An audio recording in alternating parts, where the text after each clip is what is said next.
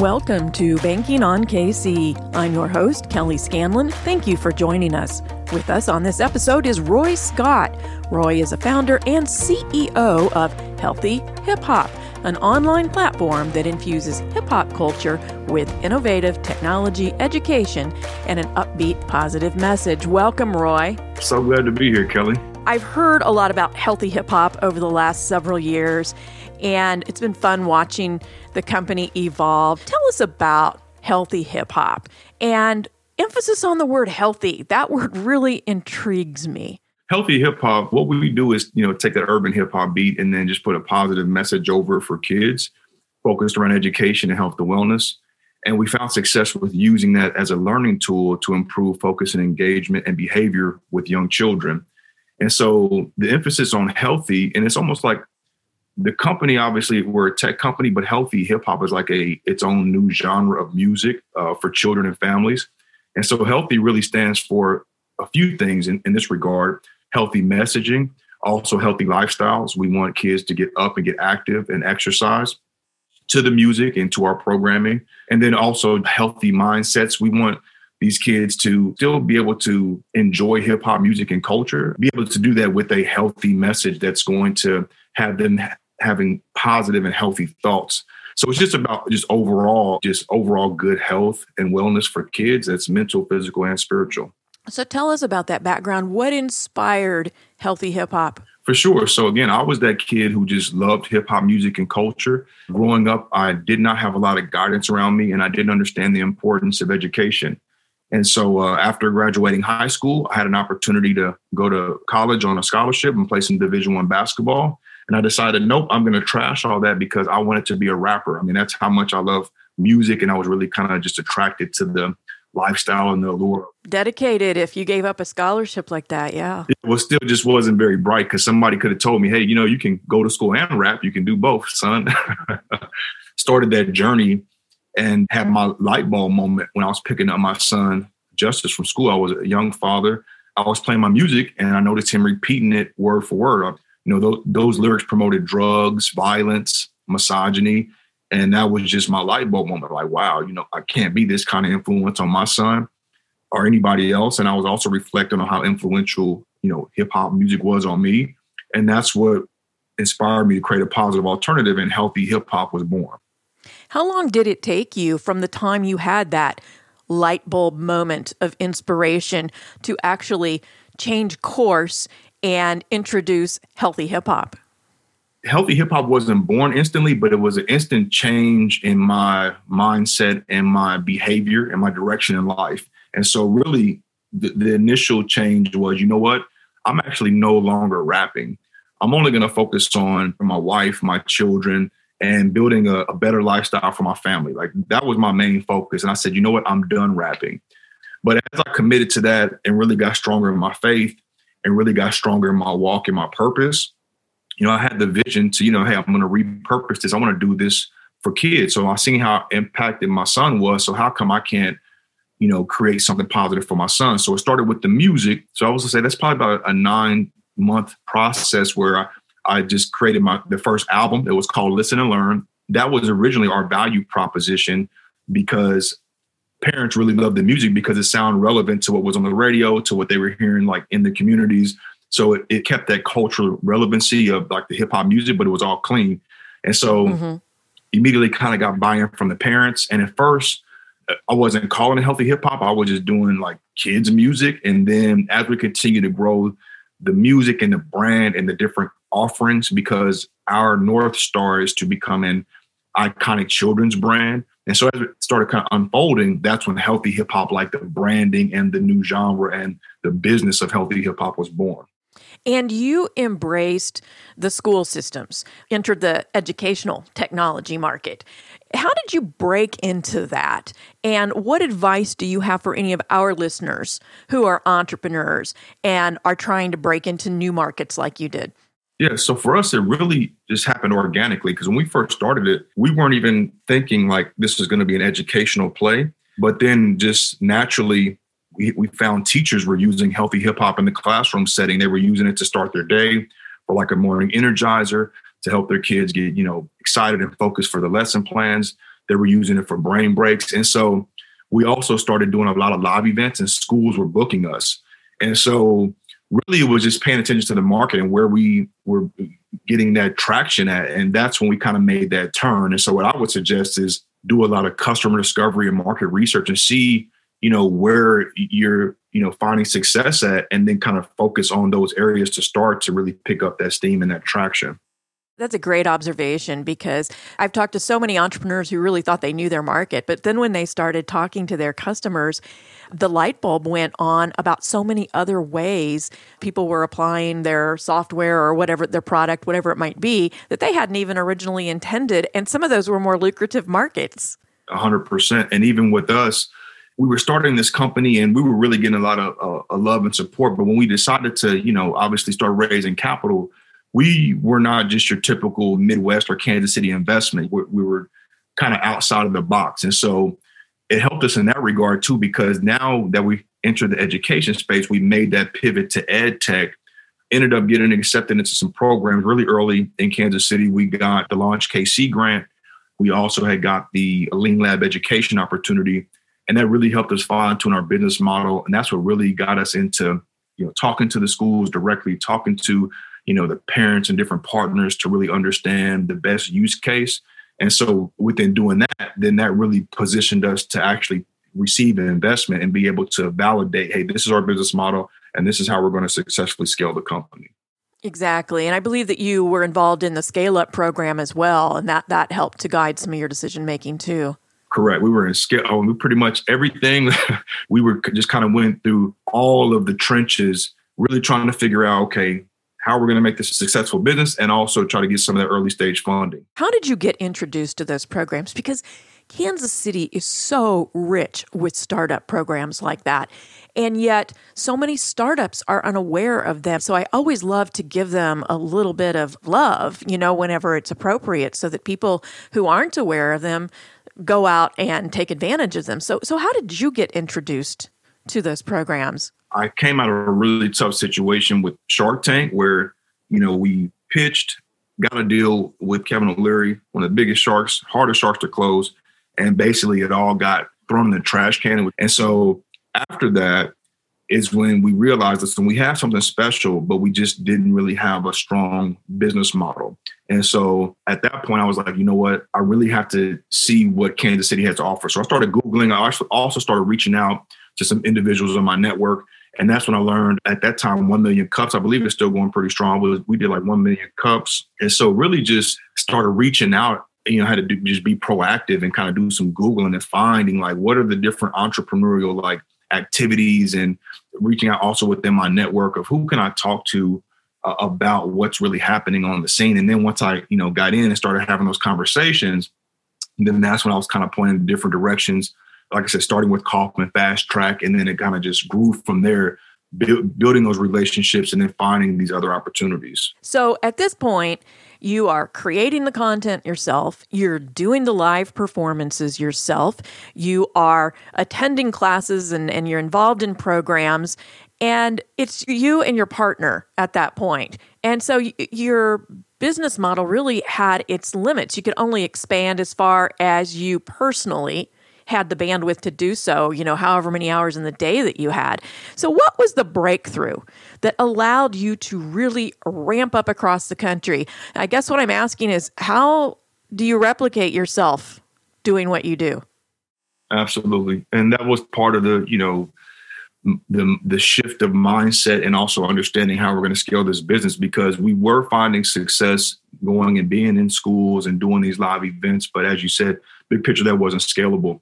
And so for me personally, as I started doing my research, as I started getting these programs and started thinking about things differently, and also seeing what was happening in every industry when it came to technology. So it didn't matter if you're talking about the music industry, you're talking, Spotify, Apple Music, Tidal, whoever created the innovative software, they were scaling. If you were talking about the film industry, it was Netflix, Hulu, going down the list.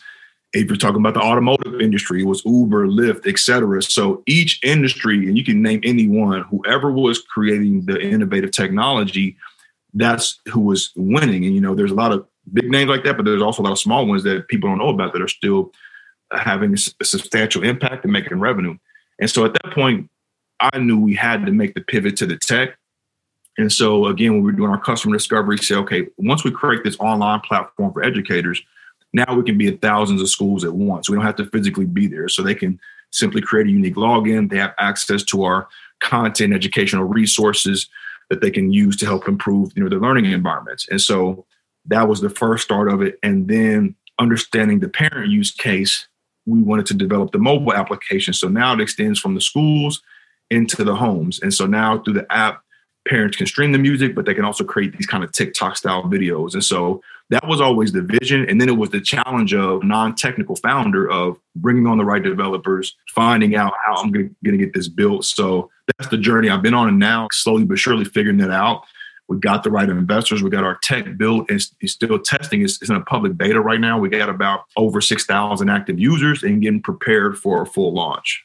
So who would you define as your primary customer? You've mentioned schools, you've mentioned parents. So is it directly to the schools? Is it the school districts? Is it individual teachers?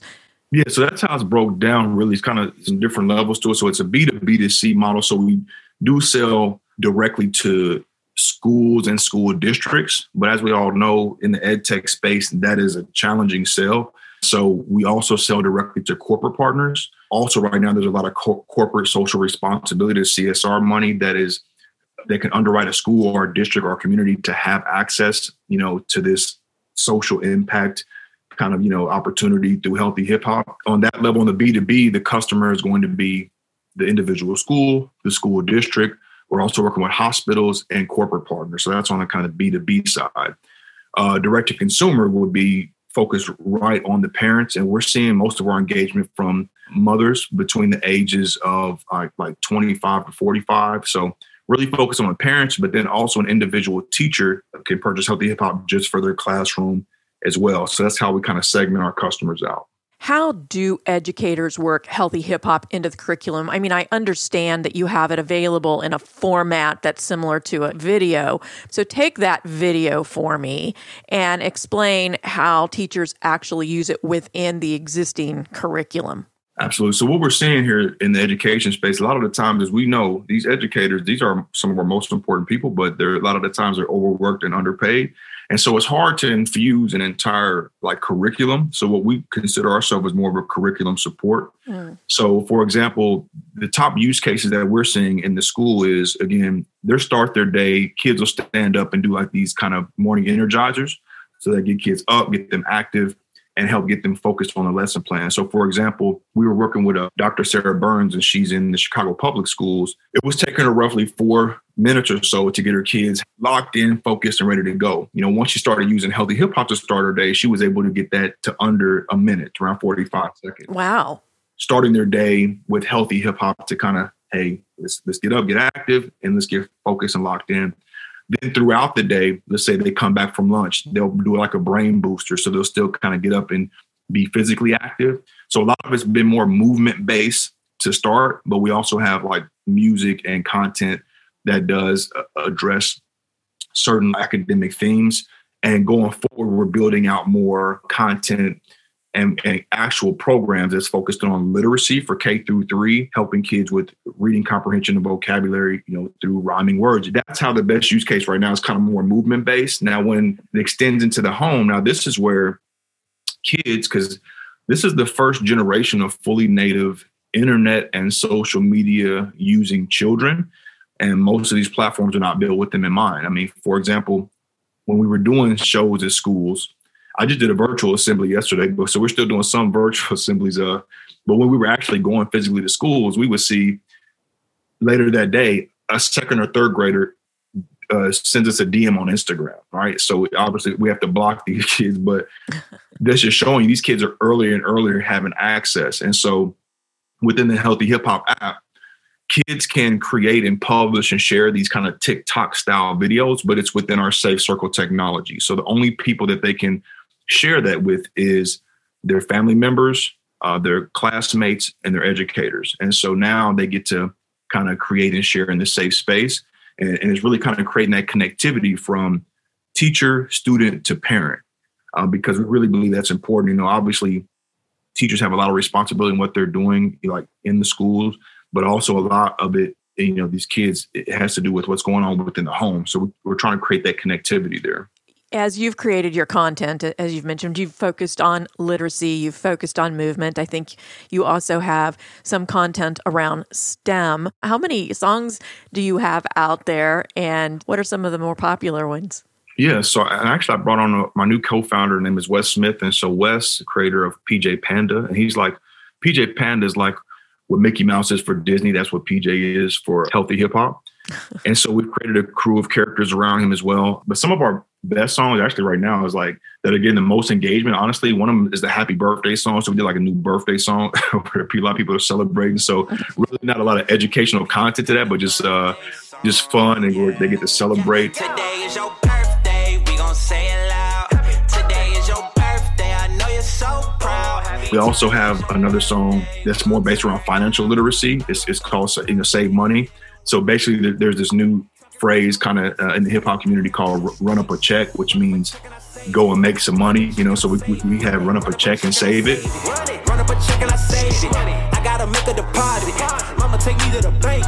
And so we're talking about financial literacy. So those two have been getting a lot of traction. And then also with the younger demographic, we've repurposed some like popular nursery rhyme songs. So we did like a remix to like Baby Shark. We did a remix to Humpty Dumpty. Fall down, now y'all dusty. Big head, all lumpy, yeah. Humpty Dumpty, sat on the wall. So within the app right now, we have 150 original songs. And so right now the app is live on iOS and Android, but still like a public beta, but we're still letting folks test it out. But for our official launch, we'll have over 200 original songs in the library and be putting out at least 10 new tracks monthly. Yeah, pretty ambitious there. So you said it's available on iOS and on Android. And is that just under Healthy Hip Hop? Is that what people look for? Correct. You just search 3 words, Healthy Hip Hop, and you will find the app there. Yes. You've been through several rounds of capital raises. You mentioned that you have investment money. Some entrepreneurs say that's a full-time job. But because you are so personally integral to the day-to-day running of the business, to the content development, and so many other things that you're doing, how have you managed all of that? That is a great question. I don't know, just my sheer is faith and resiliency, because I'll tell you what, it is a full-time job. And so in the trenches of raising capital, a lot of the times I haven't been able to give my full bandwidth to obviously running the business and making sure everything is running efficiently. So it's good that I've been able to bring on my co-founder. He's helping a lot. I've got a couple other part-time, and, I have some strong advisors who really believe in us. So I've been able to really delegate and lean on my support system to make sure that we're firing on all cylinders. But yes, raising capital can be extremely challenging, and especially, like I said, in the Midwest for what we're doing, because we are not a typical, Kansas City investment, but we have found some success, but it has been hyper challenging. It's actually a whole other conversation we wanted to get to, but I'll just say the mental health side of it, just really trying to stay mentally strong through it all and keep pushing through. And we've been able to get there. There's been some challenging moments, but we just have to stick through it and just see it through.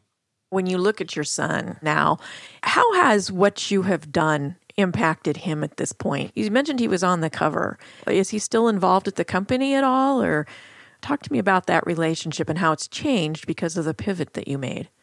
Absolutely. Well, he's still involved in the business side. It's exciting because I get to lead by example by showing him, listen, anything is possible. You need to go after your dreams. You need to, find what you're passionate about and go for it. So he gets to see that. And I like to include him on everything, like as far as we're rolling out new iterations of the app, or, if I am fundraising, trying to help him to understand as much as he can. Some of it he still doesn't quite get, but he's still starting to understand the concept of, entrepreneurship. It's helping shape me. And in return, I'm trying to lay him a solid foundation and point him in the right direction education wise. So like I said, when I came up, I lacked the guidance. I lacked understanding the importance of education. He does not lack that. He'll still make mistakes. Of course we all will, but I'm still there to guide him and say, hey, listen, son, this is the track you need to be on. This, make sure you're focusing on education. You need to lock in right now. So he's even at Rockhurst, so just trying to get him set up as best as possible. So it's almost like iron sharpening iron. So I've been learning so much from him, and he's been my motivation. And I've been trying to show by example, and I can see because he's just a really good kid, and he's just mature beyond his years, and it's been a blessing. And the impact you've had on so many other kids as well. What's your long game? What ultimate impact do you want to have?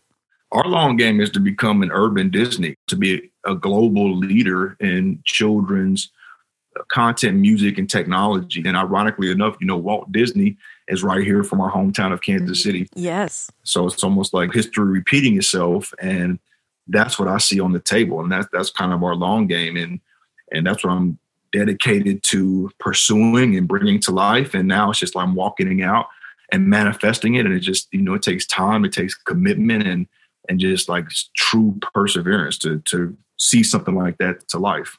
You're certainly on your way. There's no question about that. And you are making a huge difference. So thank you so much for being with us on this episode of Banking on KC. And we wish you all the success in the world. Thank you so much. This is Joe Close, president of Country Club Bank. Thank you to Roy Scott for being our guest on this episode of Banking on KC. Financial literacy, science themes, mindfulness, fun-loving panda bears. These aren't the usual messages and characters you'll find in hip-hop music. Roy, a hip-hop musician, had a life-changing moment when he heard his young son singing his songs containing lyrics about drugs and violence. He realized he didn't want that influence on his son or any other kid either, and healthy hip-hop was born. Our youth are the foundation of our society. They're our next generation of leaders. Supporting and developing our young people through role modeling and programs that promote mental and physical health, educational achievement, and personal empowerment is one of the best investments we can make in our community. Thanks for tuning in this week. We're banking on you, Kansas City. Country Club Bank, member FDIC.